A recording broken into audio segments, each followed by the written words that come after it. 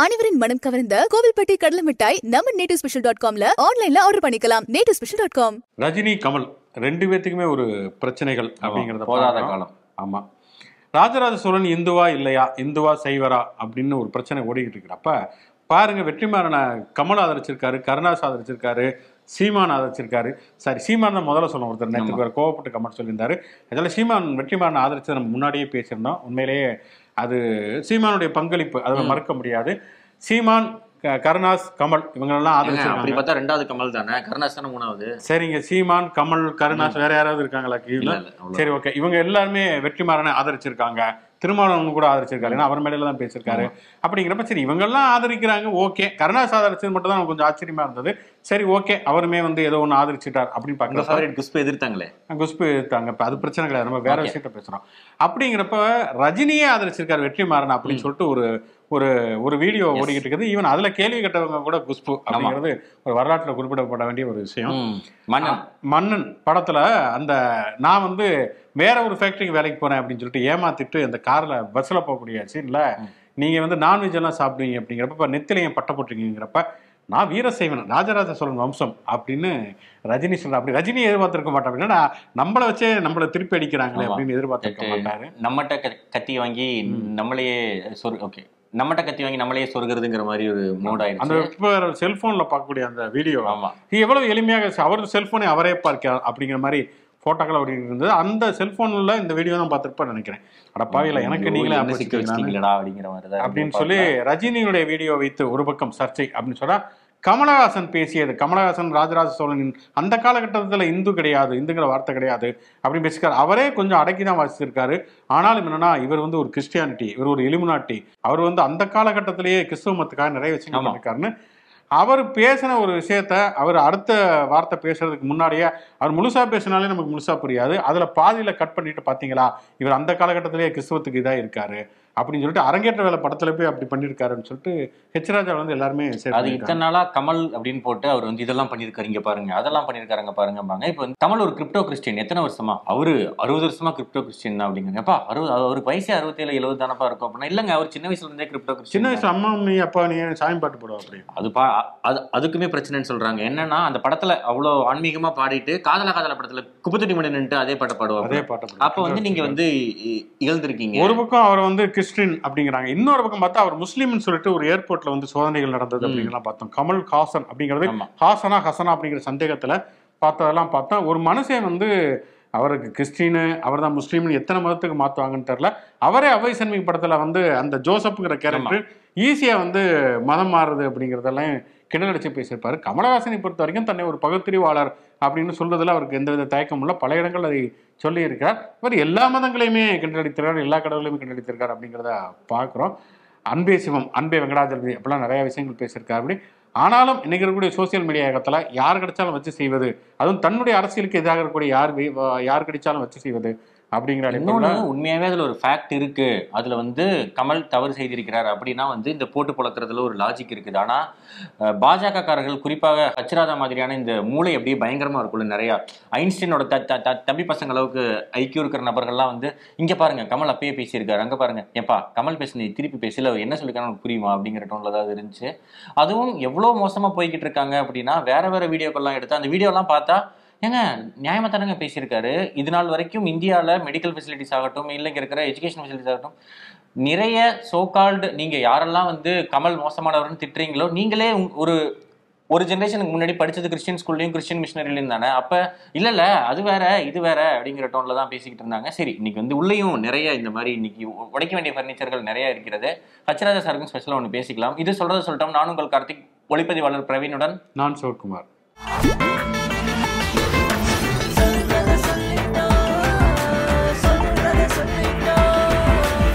முதல்ல ஒரு வருத்தமான செய்தியோடு ஆரம்பிப்பதுங்கிறது உண்மையிலேயே நமக்கு துயரத்தை அளிக்கக்கூடிய ஒன்று அப்படின்னு சொன்னால், திருப்பூர் மாவட்டம் திருமுருகன் பூண்டி அப்படிங்கிற ஒரு ஊரில் விவேகானந்தா சேவாலயம் அப்படிங்கிற குழந்தைகள் காப்பகம் செயல்படுகிறது. அந்த குழந்தைகள் காப்பகத்தில் உணவு பரிமாறியிருக்காங்க. அந்த உணவு கெட்டுப்போன ஃபுட் பாய்சன் ஆகி 14 குழந்தைகள் வரை பாதிக்கப்பட்டு அதில் 3 குழந்தைகள் உயிரிழந்திருக்கிறார்கள். அந்த குழந்தைகளுக்கான நிவாரண நிதியெல்லாம் தமிழக அரசு தந்திருக்கிறது. அப்படிங்கிறது ஒரு பக்கம் இருந்தாலுமே கூட இப்படி குழந்தைகள் பாதிக்கப்படுவதுங்கிறது உண்மையிலேயே மன வருத்தத்தை அளிக்கக்கூடிய ஒரு விஷயமாக இருக்கிறது. ஒரு குழந்தைகள் காப்பகங்கிறது கண்டிப்பாக வேற எதையுமே விட ஒரு கூடுதல் கவனத்தோடு செயல்பட வேண்டியது அவசியம். அதுவுமே ஒரு உணவு அப்படிங்கிறதுல இன்னுமே ஒரு கூடுதல் அக்கறையும் கரிசனமும் செலுத்தியிருக்க வேண்டும். அது இல்லாமல் இப்படி ஒரு அலட்சியத்தோடு செயல்பட்டுருப்பங்கிறது எந்த வகையிலுமே ஏற்றுக்கொள்ளத்தக்கது அல்ல. கண்டிப்பாக இந்த காப்பகத்தில் இதுக்கு யார் காரணமோ அவங்க மேலே நடவடிக்கை எடுக்கணும். எல்லா காப்பகங்களுமே தொடர்ச்சியான ஒரு கண்காணிப்புக்கு உட்படுத்தப்பட வேண்டியதும் குழந்தைகள் காப்பாற்றப்பட வேண்டியது மிக மிக மிக மிக அவசியம். மையமாக இருப்பது அப்படிங்கிறது எங்கு தவறு நடக்கிறதோ அதன் பக்கம் துணை போவது. நடுநிலை அப்படிங்கிறது வேற, நடுவுநிலை தவறாம இரு பக்கங்களில் தவறுகளை கேட்டு இதுல எது சரி எது தவறு அப்படின்னு பேசுறது வேற. அப்பா எனக்கு ரொம்ப வேணாம்ப்பா, நீ அதை பண்றியா பண்ணிக்கப்பா, நீ பண்ணலையானா ஓகேப்பா அப்படின்னு இருக்கிறது வேற. அது யார் பாதிக்கப்பட்டாங்களோ அவங்களுக்கு எதிராக நிற்பதன் ஒரு பகுதி தான் அது அப்படிங்கிறது நாம இல்லை, உலகம் முழுக்கவே சொல்லிக்கிட்டு தான் இருக்காங்க. there is nothing called as centrism is just supporting the wrong persons அப்படின்ட்டு. சரி, இப்போ நான் பேசுனதுக்கும் அடுத்து சொல்ல போற செய்திக்கும் சம்மந்தம் கிடையாது, சம்மந்தப்படுத்துறது தவறு. 2009 இலங்கையில ஒரு மிகப்பெரிய போர் நடந்தது அப்படிங்கிறது நமக்கு தெரியும். இறுதி போர் காலகட்டத்தில் லட்சக்கணக்கான தமிழர்கள் இனப்படுகொலை செய்யப்பட்டார்கள் எல்லாருக்குமே தெரிந்த ஒரு விஷயம். அது தொடர்பாக நிறைய ஆவணப்படங்கள் வந்திருக்கின்றன, அது தொடர்பான நிறைய புகைப்படங்கள் வந்திருக்கின்றன.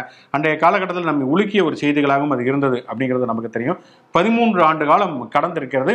இந்த 13 ஆண்டு காலமும் உலகத்தில் இருக்கக்கூடிய ஈழத்தமிழர்கள் மட்டுமல்லாமல் தமிழக தமிழர்கள், வேற வேற நாடுகளில் வசிக்கக்கூடிய தமிழர்கள் தொடர்ச்சியாக முன்வைத்த ஒரு கோரிக்கை என்பது இலங்கையினுடைய போர்க்குற்றம் என்பது விசாரிக்கப்பட வேண்டும், இந்த இனப்படுகொலைக்கு காரணமானவர்கள் தண்டிக்கப்பட வேண்டும் அப்படிங்கிற ஒரு குரல் தான். அந்த குரலுக்கான ஒரு வாய்ப்பு, ஒரு வெற்றி அப்படிங்கிறது இப்ப ஐநாவுடைய மனித உரிமை பேரவை, அதுல இலங்கை அரசனுடைய போர்க்குற்றங்களுக்கு எதிராக தீர்மானம் கொண்டு வரப்பட்டு அது நிறைவேற்றப்பட்டிருக்கிறது. உண்மையிலேயே இதற்கான முயற்சிகளை எடுத்தவர்களுக்கும் இந்த தீர்மானத்துக்கு ஆதரவாக அளித்த நாடுகளுக்கும் நம்முடைய வாழ்த்துக்களை நம்ம சொல்லிக்கிறோம்.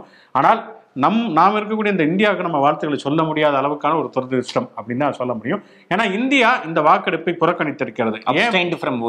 ஆமா, இந்தியா இந்த வாக்கெடுப்பை புறக்கணித்து இருக்கிறது. புறக்கணித்திருப்பதுனா என்னன்னா, கிட்டத்தட்ட இலங்கை அரசை இதை ஆதரித்திருக்கிறது அல்லது இலங்கை அரசை காப்பாற்றி இருக்கிறது அப்படின்னு தான் சொல்ல முடியும். 13 ஆண்டு காலம் ஆகியிருக்கிறது. இந்த போருங்கிறது, இந்த இறுதி கட்டத்துடைய போருங்கிறது ஒரு மிகப்பெரிய மனித உரிமை மீறல் அப்படிங்கிற யாருக்கும் எந்த விதமான சந்தேகமும் கிடையாது. அப்படி இருக்கக்கூடிய ஒரு சூழல்ல நம்முடைய அண்டை நாடாக இருக்கக்கூடிய இலங்கை, அங்க தமிழர்கள் பெரும்பான்மையாக வசிக்கிறார்கள், தமிழர்கள் அந்த போரில் கொல்லப்பட்டிருக்கிறார்கள். அப்படிங்கிறப்ப அது குறித்து இன்றைக்கு இருக்கக்கூடிய மத்திய அரசுக்கு எந்த அக்கறையுமே இல்லையா அப்படிங்கிற கேள்வி எழுகிறது. பொதுவாக பிஜேபி என்ன சொல்லிக்கிட்டு இருப்பாங்கன்னா காங்கிரஸ் தான் எல்லாத்துக்கும் காரணம், அன்னைக்கு கூட்டணியில் இருந்த திமுக தான் காரணம் அப்படிங்கிறத தொடர்ச்சியாகவே சொல்லிக்கிட்டு இருக்காங்க. நாங்கள் தான் தமிழர்களுக்கு எல்லாமே அத்தாரிட்டினாங்க. அண்ணாமலை கூட சமீபத்தில் இலங்கைக்கு போயிட்டு பார்த்தீங்களா, நாங்கள் தான் இலங்கை தமிழர்கள்லாம் காப்பாற்ற போகிறோம் அப்படின்லாம் சொல்லிக்கிட்டு இருந்தாரு. இன்னைக்கும் அர்ஜுன் சம்பத்தில் ஆரம்பித்து நிறைய பேர் இவர்கள்லாம் தமிழின துரோகிகள் அப்படின்னு சொல்லிட்டு இருந்தாங்க. ஆனால் இப்போ அப்படியான ஒரு தமிழின துரோகம் அப்படிங்கிற ஒரு நிலைப்பாட்டை இன்றைக்கு இருக்கக்கூடிய மத்தியில் இருக்கக்கூடிய பிஜேபி அரசாங்கம் தான் எடுத்திருக்கிறது அப்படிங்கிற விஷயத்தை நம்ம பார்க்குறோம். இது இப்போ மட்டும் இல்லை, 2009 இந்த இறுதிப்போர் முடிஞ்சு மோடியினுடைய அரசு முதல்ல அமையக்கூடிய அந்த காலகட்டத்திலேயே பார்த்தோம்னு சொன்னா 2014 அந்த காலகட்டத்திலேயே ராஜபக்சேவை அவர் விருந்தினராக கூப்பிட்டாத பதவியேற்பு விழாவில் கலந்து கொள்வதற்கு அப்பயே கூட்டணி வந்த வைகோ அதை கண்டித்து போராட்டத்தில் ஈடுபட்டார் அப்படிங்கிறது நமக்கு தெரியும். அது மட்டும் இல்லாமல் மீனவர்கள் படுகொலை என்பது என்றால் கூட அவருடைய படகுகள் பறிமுதல் செய்யப்படுவதோ அல்லது அவர்கள் சிறையிலே அடைக்கப்படுவதுங்கிறதோ இன்னைக்கு வரைக்கும் நிப்பாட்டப்படல அப்படிங்கிறதையும் பார்க்குறோம்.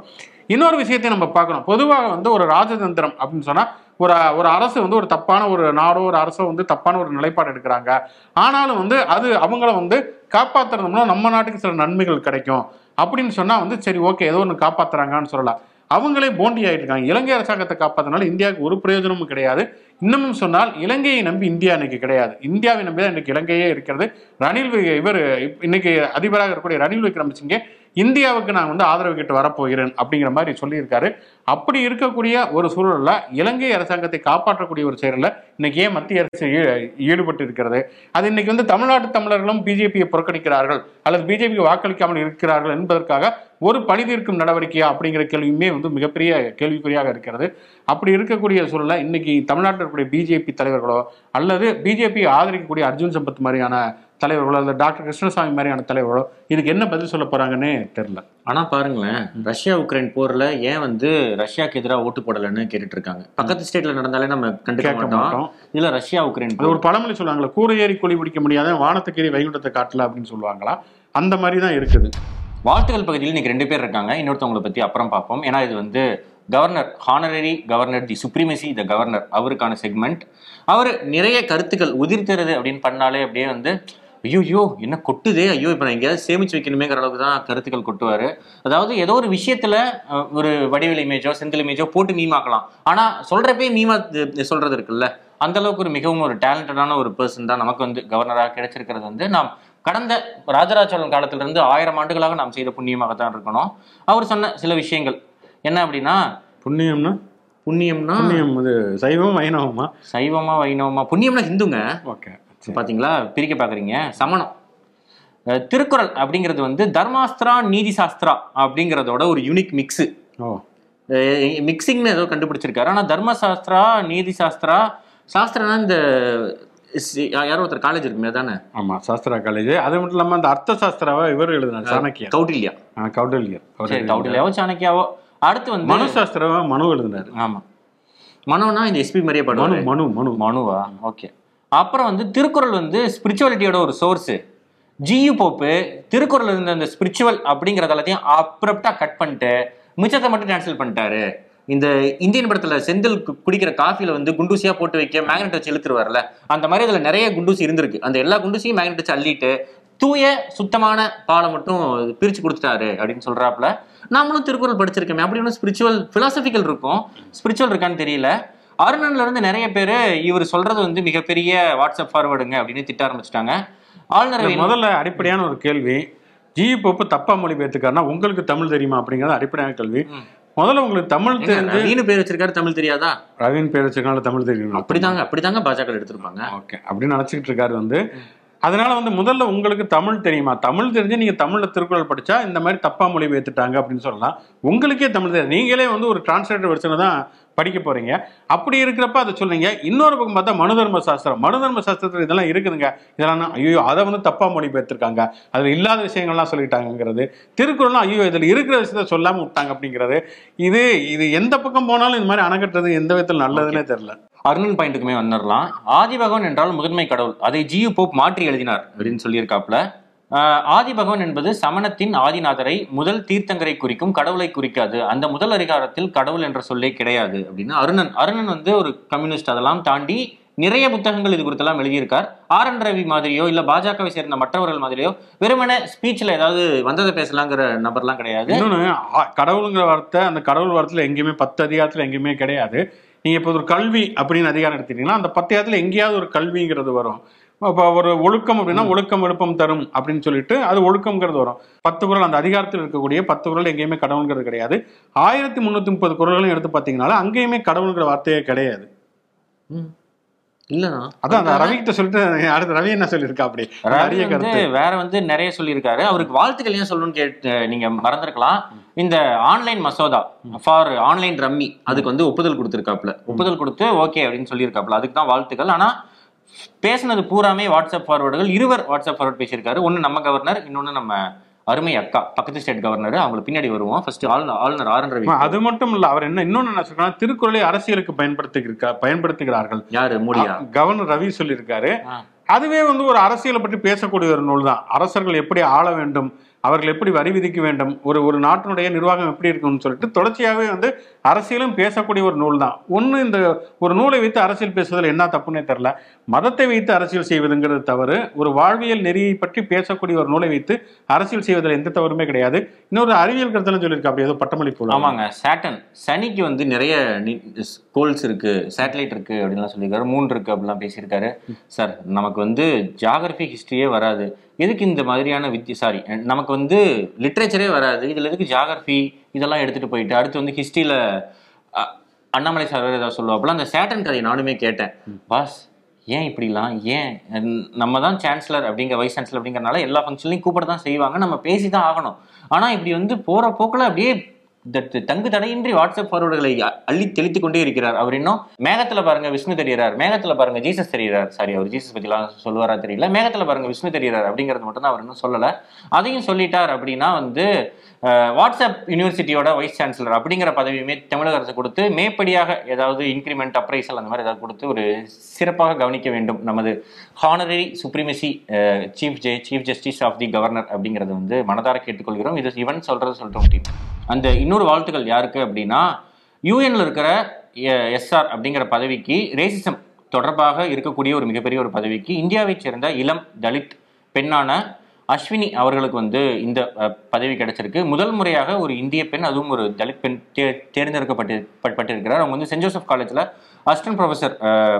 ஓகே, அவங்க வந்து சென்ட் ஜோசப் காலேஜில் பொலிட்டிக்கல் சயின்ஸ் அந்த டிபார்ட்மெண்ட், அந்த படிப்புல வந்து அசிஸ்டன்ட் ப்ரொஃபஸரா இருக்காங்க. அதே மாதிரி நிறைய ஈவெண்ட்ஸ்ல வந்து அவங்க பார்ட்டிசிபேட் பண்ணியிருக்காங்க. நிறைய விஷயங்கள் பத்தி எல்லாம் தொடர்ச்சியாக எழுதிட்டு இருக்காங்க. ஜவஹர்லால் நேரு யூனிவர்சிட்டியில வந்து ஜவஹர்லால் நேரு யூனிவர்சிட்டி JNU அந்த யூனிவர்சிட்டியில வந்து சவுத் ஏஷியன் ஸ்டடீஸ்ல ஒரு PhD வச்சிருக்காங்க. இந்த மாதிரி நிறைய படித்த ஒரு பெண். இவர்களுக்கு வாழ்த்துக்கள். இந்தியாவின் சார்பாக உலகம் முழுக்கவே இருக்கக்கூடிய எல்லா டிஸ்கிரிமினேஷன் எதிர்த்தும் நீங்க தொடர்ந்து பேசணும் அப்படின்னு கேட்டுக்கிறோம். காவல்துறை உங்கள் நண்பன், காவல்துறை உங்களை அன்புடன் வரவேற்கிறது. காவல்துறையில வந்து நீங்க எந்த மாதிரி விஷயங்களை வேணாலும் நீங்க வந்து கேட்டு பெறலாம் அப்படிங்கிற மாதிரிலாம் தொடர்ச்சியாக சொல்லிக் கொண்டுதான் இருக்கிறார்கள். ஆனா அவங்களோட ட்விட்டர் அக்கௌண்டோட அந்த அட்மின் ஹச்ராஜா சாரோட அட்மின் தான் உள்வாடகைக்கு இல்ல ஒரு எக்ஸ்ட்ரா பேவா, இந்த மூன் லைட்டிங்லாம் பண்ற மாதிரி எக்ஸ்ட்ரா பேவா சென்னை டிராபிக் போலீஸ் அந்த அக்கௌண்ட் யூஸ் பண்றாங்களான்னு தெரியல. ஏற்கனவே பீஃப் பத்தி ஒரு வாட்டி ஒருத்தர் சாப்பிட்ருக்கேன்னு போட்டோ போட்டப்ப இது மாதிரியான புகைப்படங்கள் எல்லாம் தேவையற்றது அப்படின்னு போட்டிருந்தாங்க. ஏங்க, அவர் பீஃப் சாப்பிட்றாரு, அவர் பீஃப் சாப்பிடலாம், போர்க் சாப்பிடலாம், என்ன வேணா சாப்பிட்டு போகலாம், அதுக்கு எங்க டென்ஷன் ஆறீங்க அப்படிங்கிறப்ப இல்லைங்க தெரியாம போட்டோம் அப்படின்னு சொல்லிட்டு அப்ப முதல் முறையாக சாவர்கர் வெளியே வந்துச்சு. அதன் பிறகு இன்னொரு பெண்மணி அவர்கள் வந்து தொடர்ச்சியாகவே வன்ம பதிவுகளாகவே போட்டுட்டு இருந்தாங்க. அப்ப ஏங்க பீஃப் சாப்பிட்டதுக்கெல்லாம் திட்டினீங்களே, இவங்க மேலதான் ஆக்ஷன் எடுங்க அப்படின்னா கீழே போயிட்டு அப்படியே ஹார்ஷா வரலாம் வச்சுட்டு கேப்ஸ் லாக்ல இந்த மாதிரிலாம் பண்ணக்கூடாதுங்க அப்படின்னு மிக மிக தவறு அப்படின்னு போட்டுட்டு இருந்தாங்க. இன்னைக்கு காலையில அடுத்த வெற்றிகரமான சிச்சுவேஷனா என்ன பண்ணியிருக்காங்க அப்படின்னா, RSS கேரளால வந்து ஈவெண்ட் நடத்துறாங்க. அந்த ஈவெண்ட்டுக்கு அந்த வழக்கம் போலதான் அந்த காக்கி ட்ரௌசஸ் எல்லாம் போட்டு ஒரு ஈவெண்ட் பெருசா போய்கிட்டு இருந்தாங்க. அந்த போட்டோவை கேரளாவில் இருக்கக்கூடிய காஷ்மீரி ஹிந்து அப்படிங்கிற அமைப்பு ஷேர் பண்ணியிருக்கு.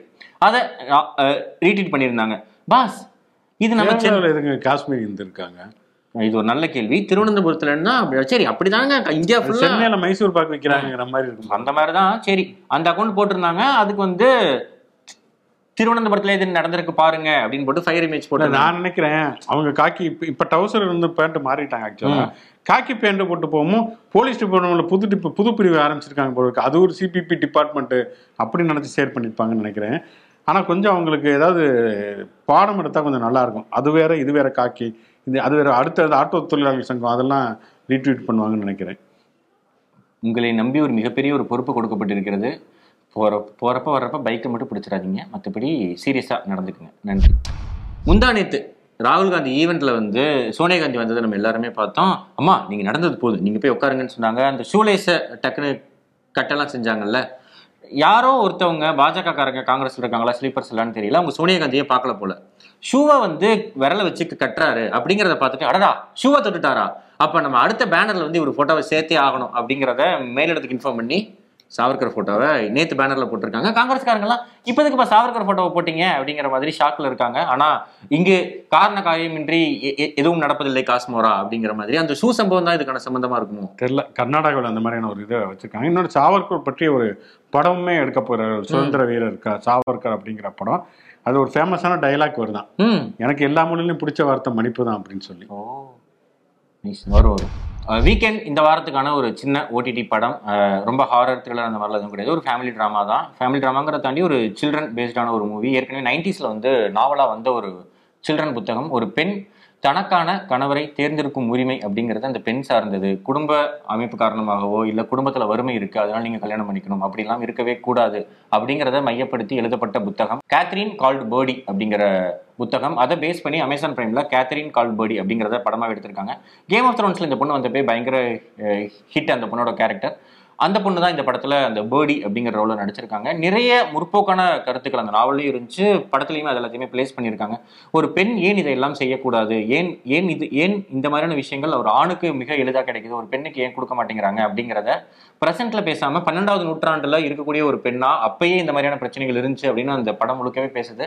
ஆனா நமக்கு படம் பார்த்ததுக்கு அப்புறம் தான் இது 12ஆம் நூற்றாண்டுல மட்டும் இல்ல, இப்போ வரைக்குமே இந்த பிரச்சனைகள்லாம் இருக்கு அப்படிங்கிறத ரியலைஸ் பண்ண முடியுது. எந்த விதமான அடல்ட் காட்சிகளும் அந்த மாதிரிலாம் எதுவுமே இல்லை. ஒரு 2 மணி நேர படம். ஒரு வீட்டில் இருக்கக்கூடிய சிறுமிகள் சிறுவர்கள் முக்கியமாக பார்க்க வேண்டிய ஒரு திரைப்படம். தமிழ் சப்டைட்டில் இருக்கு.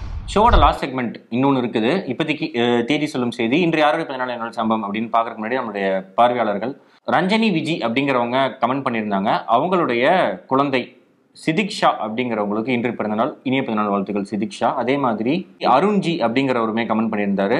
6 அக்டோபர் அன்று வந்து அவருடைய மகன் ஜோனத்தின் ஆல்பனுக்கு 12வது பிறந்தநாள். இனிய பிறந்தநாள் வாழ்த்துக்கள், பிளேட்டர் விஷஸ் ஃபார் 16 சாரி. அவங்க வந்து மெயில் ஐடிலாம் கேட்டிருந்தாங்களாம், இங்கேயோ மிஸ் ஆயிடுச்சு அப்படின்னு போட்டிருக்காங்க. Really sorry.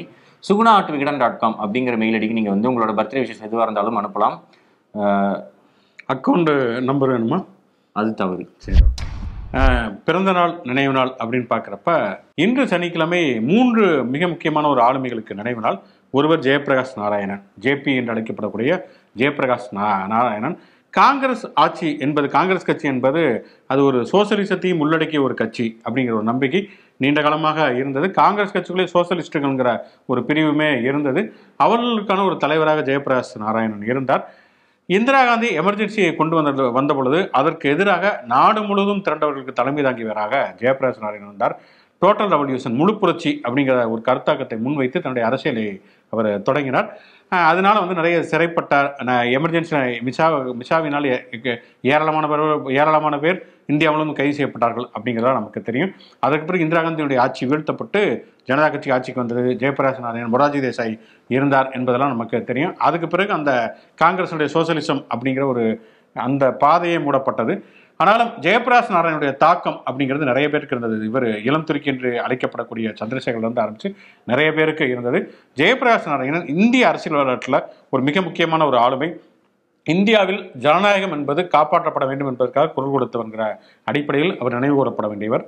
அதுக்கப்புறம் 2 பாடலாசிரியர்களுக்கு பிறந்தநாள். ஒருவர் பட்டுக்கோட்டை கல்யாண சுந்தரம். மக்கள் கவிஞர் பட்டுக்கோட்டை கல்யாண சுந்தரம் பற்றி நம்ம ஏற்கனவே நிறையவே பேசியிருக்கிறோம். மிக குறுகிய காலமே வாழ்ந்த பட்டுக்கோட்டை கல்யாண சுந்தரம் தான் எழுதிய அத்தனை பாடல்களும், காதல் பாடல்கள் வரைக்கும் பொது உடைமை கருத்துக்களை தீவிரமாக முன்வைத்தவர். நிறைய பாட்டு சொல்லலாம். இன்னும் எம்ஜிஆரை வந்து உருவாக்கியதில் வந்து பட்டுக்கோட்டை கல்யாணம் சொல்லிருக்கு. எம்ஜிஆருக்கு ஒரு இமேஜை உருவாக்குறதுல எம்ஜிஆரை முதல்வரானதுக்கு பிறகு ஒரு முறை சொன்னார், என்னுடைய முதல்வர் நாற்காலியில் 3 கால்கள் எந்த கால்களும் தெரியாது, ஆனால் 4வது கால் என்பது பட்டுக்கோட்டை கல்யாண சுந்தரத்துடைய பாடல்கள் தான் அப்படின்னு சொன்னார். அந்த அளவுக்கு மிக முக்கியமான பாடல்களை, அந்த பேய் பாட்டுலாம் வரும் இல்லையா, அப்படி நிறைய பாடல்களை அவர் எழுதியிருக்காரு. அதே மாதிரி காடு வளைஞ்சன் மச்சான், இது காடு வளைஞ்சன் தான் சொன்னீங்க. ஆமா, அந்த மாதிரி நிறைய பாடல்களை அவர் எழுதியிருக்கார். இன்னொரு பாடலாசிரியர் பிரைசூடன் நிறைய பாடல்கள் எழுதியிருக்காரு. குறிப்பாக கோபுரவாசல்ல அந்த காதல் கவிதைகள் எழுதிடும் நேரம், லவ் யூ இடியட் அப்படின்னு, லவ்வபிள் இடியட், லவ் யூ இடியட்ல அந்த பாட்டு எனக்கு ரொம்ப ரொம்ப பிடிச்ச பாட்டு. உங்களுக்கு நாதம் எழுந்ததம்மா இன்னொரு பாட்டு இருக்கு, அந்த பாட்டு உங்களுக்கு பிடிச்ச பாட்டு. அது இல்லாமல் ஞாயிற்றுக்கிழமை குடல்டோர் டெல் டெர்மோ அப்படிங்கிற மெக்சிகன் இயக்குனர், அவருக்குமே பிறந்த நாள். ஷேப் ஆஃப் வாட்டர், பேன்ஸ்ல அப்படின்ற மாதிரியான நிறைய படங்கள் இயக்கியிருக்கிறார். ஆஸ்கர் அவார்ட்ஸ்லாம் 2-3 ஜெயிச்சிருக்காப்புல. சைனி குப்தா அப்படிங்கிற பாலிவுட் நடிகருக்கும் பிறந்த நாள். சரி, பிறந்தநாள் வாழ்த்துக்கள் அதெல்லாம் சொல்லி. நம்ம இப்போ பொதுவாக வந்து தேதி சொல்லும் இதில் பிறந்த நாள், நினைவு நாள், சம்பவம் அப்படின்னு சொல்லுவோம். நினைவு நாள் நான் சொல்லிட்டேன், பிறந்த நாள் நீங்க சொல்லிட்டீங்க, சம்பவத்தை சொல்லணும் இல்லையா? அதனால மிக முக்கியமான 2 சம்பவங்களை வந்து சொல்லுவோம். ஒரு சம்பவம் கிட்டத்தட்ட ஒரு வாரமாகவே சொல்லி கொண்டிருந்தோம். இந்த சொல்லுது சொல்லிட்டோம் ஷோ ஓராண்டுக்கு மேல இல்லையா, கிட்டத்தட்ட 1.5 ஆண்டுகளாக விகடன் டிவியில் வந்து கொண்டு இருக்கிறது. அந்த நிகழ்ச்சி டைம் பாஸ் ஆன்லைன் அந்த யூடியூப் சேனலுக்கு மாற்றப்பட போகிறதுங்கிறது ஒரு வாரமாக சொல்லிக்கிட்டு இருந்தோம். அது எப்போ அப்படிங்கிற அறிவிப்பு தான். திங்கள் முதல் இந்த சொல்றதை சொல்லட்டும் ஷோ டைம் பாஸ் ஆன்லைன் அந்த யூடியூப் சேனலில் வரும். ஸ்பெல்லிங் சொல்லுங்க டைம் பாஸ் ஆன்லைனுக்கு. TIMEPASSONLINE. கீழேயுமே டிஸ்கிரிப்ஷன்லேயே போடுறோம். இப்போ வரக்கூடிய காலை 8 மணிக்கு இல்ல, மாலை 7:30 மணிக்கு இந்த ஷோ வரப்போகுது. நிறைய பேர் வந்து காலையில பாக்குறது டிஃபிகல்ட்டா இருக்கு அப்படின்னு சொல்லி காலையில 1/2 மணி நேரம் எடுத்துக்கிறோம் பஸ்ன்னு சில நாள் எங்களுக்கே தோணும். ஆனா காலையில இருக்கிற ஒரு ஷோல ரொம்ப நேரம், அதிக நேரம் பாக்குற ஒரு ஆடியன்ஸ் பேஸா இருக்குது அப்படிங்கறனாலே ரொம்பவே பெருமையா தான் இருந்துச்சு. ஸ்டில் ஈவினிங்னா இன்னுமே எல்லாரும் பாக்குற மாதிரி இருக்கும், எல்லாத்துக்குமே ஒரு ஃப்ரீ டைம் கிடைக்கும் அப்படிங்கறனால ஈவினிங் 7:30 மணிக்கு அப்படிங்கிற அந்த டயத்துக்கு, அதுல குறியீடுலாம் ஒன்றும் இல்லை. 7:30 மணிங்கிறது குறியீடு இல்லை, இரவு 7:30 மணி அல்லது மாலை 7:30 மணின்னு சொல்லலாம். சாவகாசமா டின்னர் சாப்பிட்றதுக்கு முன்னாடி 7:30 நாங்க வீட்டுக்கு போக லேட் ஆகும். அதனால சொல்றதை சொல்லட்டும் ஸோ திங்கள் முதல் மாலை 7:30 டைம் பாஸ் ஆன்லைன் யூடியூப் சேனல்ல வரும். இது சம்பவம் நம்பர் 1. 2வது சம்பவம் நீங்க சொல்றீங்க, நான் சொல்லுவேன். நீங்களே சொல்லிருங்க. ஒரு வாரமாவே ஒரு வாழ்த்துக்கள் சொல்லிட்டு இருந்தாப்புல, வழக்கம் போல கீழே வந்து கல்யாணமா சூப்பர் பாஸ் அப்படின்னு சொல்லிட்டு இருந்தாங்க. அது வந்து அதுவும் ஒரு வாழ்த்துக்கள் தான், அதுக்கும் சொல்றேன். ஸ்டில் அது வந்து இப்ப இல்ல, நீங்க சொல்லிருங்க. சரி, ஓகே. என்ன நான் சொன்னேன், கிட்டத்தட்ட ஓராண்டுக்கு மேலாக நம்மோடு பயணித்த கார்த்தி அந்த டைம் பாஸ் ஆன்லைன் யூடியூப் சேனல்ல ஒளிபரப்பாக்கூடிய சொல்றதை சொல்லட்டும் ஷோவில் இல்லை அப்படிங்கிறத வருத்தத்தோடு தெரிவித்துக் கொள்கிறோம். சிரிச்சுக்கிட்டே வருத்தத்தோடு தெரிவிக்கிறோம். அப்படின்னாலும் இடுக்கன் வருங்கால் நகு அப்படிங்கிற மாதிரி கார்த்தி வேறு ஒரு பணிக்கு செல்ல இருக்கிற காரணத்தினால் அவர் இந்த ஷோவில் இல்லை அப்படிங்கிறது, அந்த ஹவுஸை விட்டு வெளியேறுகிறார் அப்படிங்கிற மாதிரி, எமிக்ஷன் என்னங்கய்யா அப்படிங்கிற மாதிரி அவர் வெளியேறுகிறார் என்பதால் திங்கட்கிழமை டைம் பாஸ் ஆன்லைனில் மாலை வரக்கூடிய ஷோவில் இருந்து கார்த்தி இல்லை. சரி, இப்ப கார்த்தி இல்லைன்னா வேற யாரு அப்படின்னா அவருமே உங்களுக்கு தெரிந்த அப்பதா புகழ், ரொம்பவே சீனியரான, இன்னொன்னு இருக்கு இந்த மாதிரியான ஷோஸ்ல ரொம்ப ரொம்ப எக்ஸ்பர்ட்டான சரணன் தான் இதுல வரப்போறாரு. எங்களுக்கு ஒரு வகையில பல விஷயங்கள முன்னோடியா இருக்கக்கூடிய 4 ஆண்டுகள் தொடர்ச்சியாக இம்பர்ஃபெக்ட் ஷோவில் பயணித்த சரண் அவர் தான் இந்த இப்ப வரக்கூடிய சொல்றது சொல்லிட்டோம் ஷோவில் அவர் என்னோடு பயணிக்க போகிறார். அங்க சரண் அதே மாதிரி கிட்டத்தட்ட எனக்கு தெரிஞ்சு நிறைய ஃப்ரெண்ட்ஸ் கிடைச்சிருக்கீங்க. நிறைய இடத்துக்கு போனா கூட பாஸ் நீங்க தானே அப்படிலாம் சொல்றாங்க. இன்ஃபேக்ட் ஆஃபீஸ்க்குள்ளேயே கூட ஒருத்தர் பக்கத்து பில்டிங்ல இடத்துலாம் வந்து கண்டுபிடிச்சார். நானும் இந்த ஆஃபீஸ்ல ஒரு 7-8 வருஷமா இருக்கும். அப்போ வரைக்கும்லாம் யாரும் பார்த்ததில்லை. வீடியோல வந்ததுக்கப்புறம் தெரிய ஆரம்பிச்சிருக்கு. ஹோட்டல்ஸ்ல 2-3 பேர்லாம் பார்த்தாங்க. ரொம்பவே நன்றி. வேறொரு நிகழ்வில் இல்லை வீடியோவில் சந்திப்போம். இனி சரணன் இந்த ஷோ பண்ணுவாப்புல. ஆனா இருங்க, அப்படியா? ஓகே, எல்லோருக்கும் வணக்கம். ஏன்னா எல்லாருமே ரொம்ப நாளாவே ஒரு கேள்வி கேட்டுகிட்டே இருந்தாங்க கமெண்ட் செக்ஷன்லாம் வந்து, என்ன அவரை காணோம், சரணை காணோம் அப்படின்னு சொல்லிட்டு. நிறைய வேலைப்பளுலாம் இருந்தது. இந்த சூழல்ல ஒரு சூழல் காரணமாக இந்த ஷோ வந்து பண்ண வேண்டிய ஒரு வாய்ப்பு இருந்தது. பொண்ணு வைக்கிற இடத்துல பூ வைப்பாங்க அப்படின்னு சொல்லுவாங்கல்ல ஊர் பக்கம்லாம், அது மாதிரி பொண்ணு பொன் கோல்டு பொண்ணு தான் வைக்கணும். இத்தனால பொண்ணு கிடைக்கல. அது வந்து அப்படிலாம் இல்ல. ஐபிஎஸ் அவையடக்கத்துல சொல்றாப்ல. ஆனா கார்த்தி இந்த அதாவது ரீப்ளேஸ் பண்ண முடியாத ஒரு சொல்றது சொல்லிட்ட பொறுத்த வரைக்கும் நீ வந்து ரீப்ளேஸ் பண்ண முடியாது. ஸோ திங்கக்கிழமையில இருந்து நான் அந்த சொல்றதை சொல்லிட்டோம்ல நண்பர் சுகுணா திவாகரோட சிவகுமாரோட சேர்ந்து நான் வந்து இந்த ஷோ வந்து பண்ண போறேன். உங்களுடைய ஆதரவு தொடர்ந்து தேவை. ஏன்னா இது வந்து டைம் பாஸ் ஆன்லைன் யூடியூப் சேனல்ல வர்றதுங்கிறனால நிச்சயமாக அந்த ஆதரவு கரம் உங்களுக்கு நீங்க கண்டிப்பா வந்து லைக் பண்ணி ஷேர் பண்ணுவீங்க அப்படிங்கிற நம்பிக்கை எனக்கு இருக்கு. வேற என்ன சொல்றது, அங்கே வந்து சந்திப்போம். அங்கே எல்லாத்தையும் சொல்லுவோம். சொல்றத சொல்லிட்டோம் இப்பவே. நன்றி நன்றி நன்றி. nativespecial.com அனைவரின் மனம் கவர்ந்த கோவில்பட்டி கடலை மிட்டாய் ஆன்லைன்ல ஆர்டர் பண்ணுங்க. 3 நாள்ல டெலிவரி வாங்கிக்கோங்க. nativespecial.com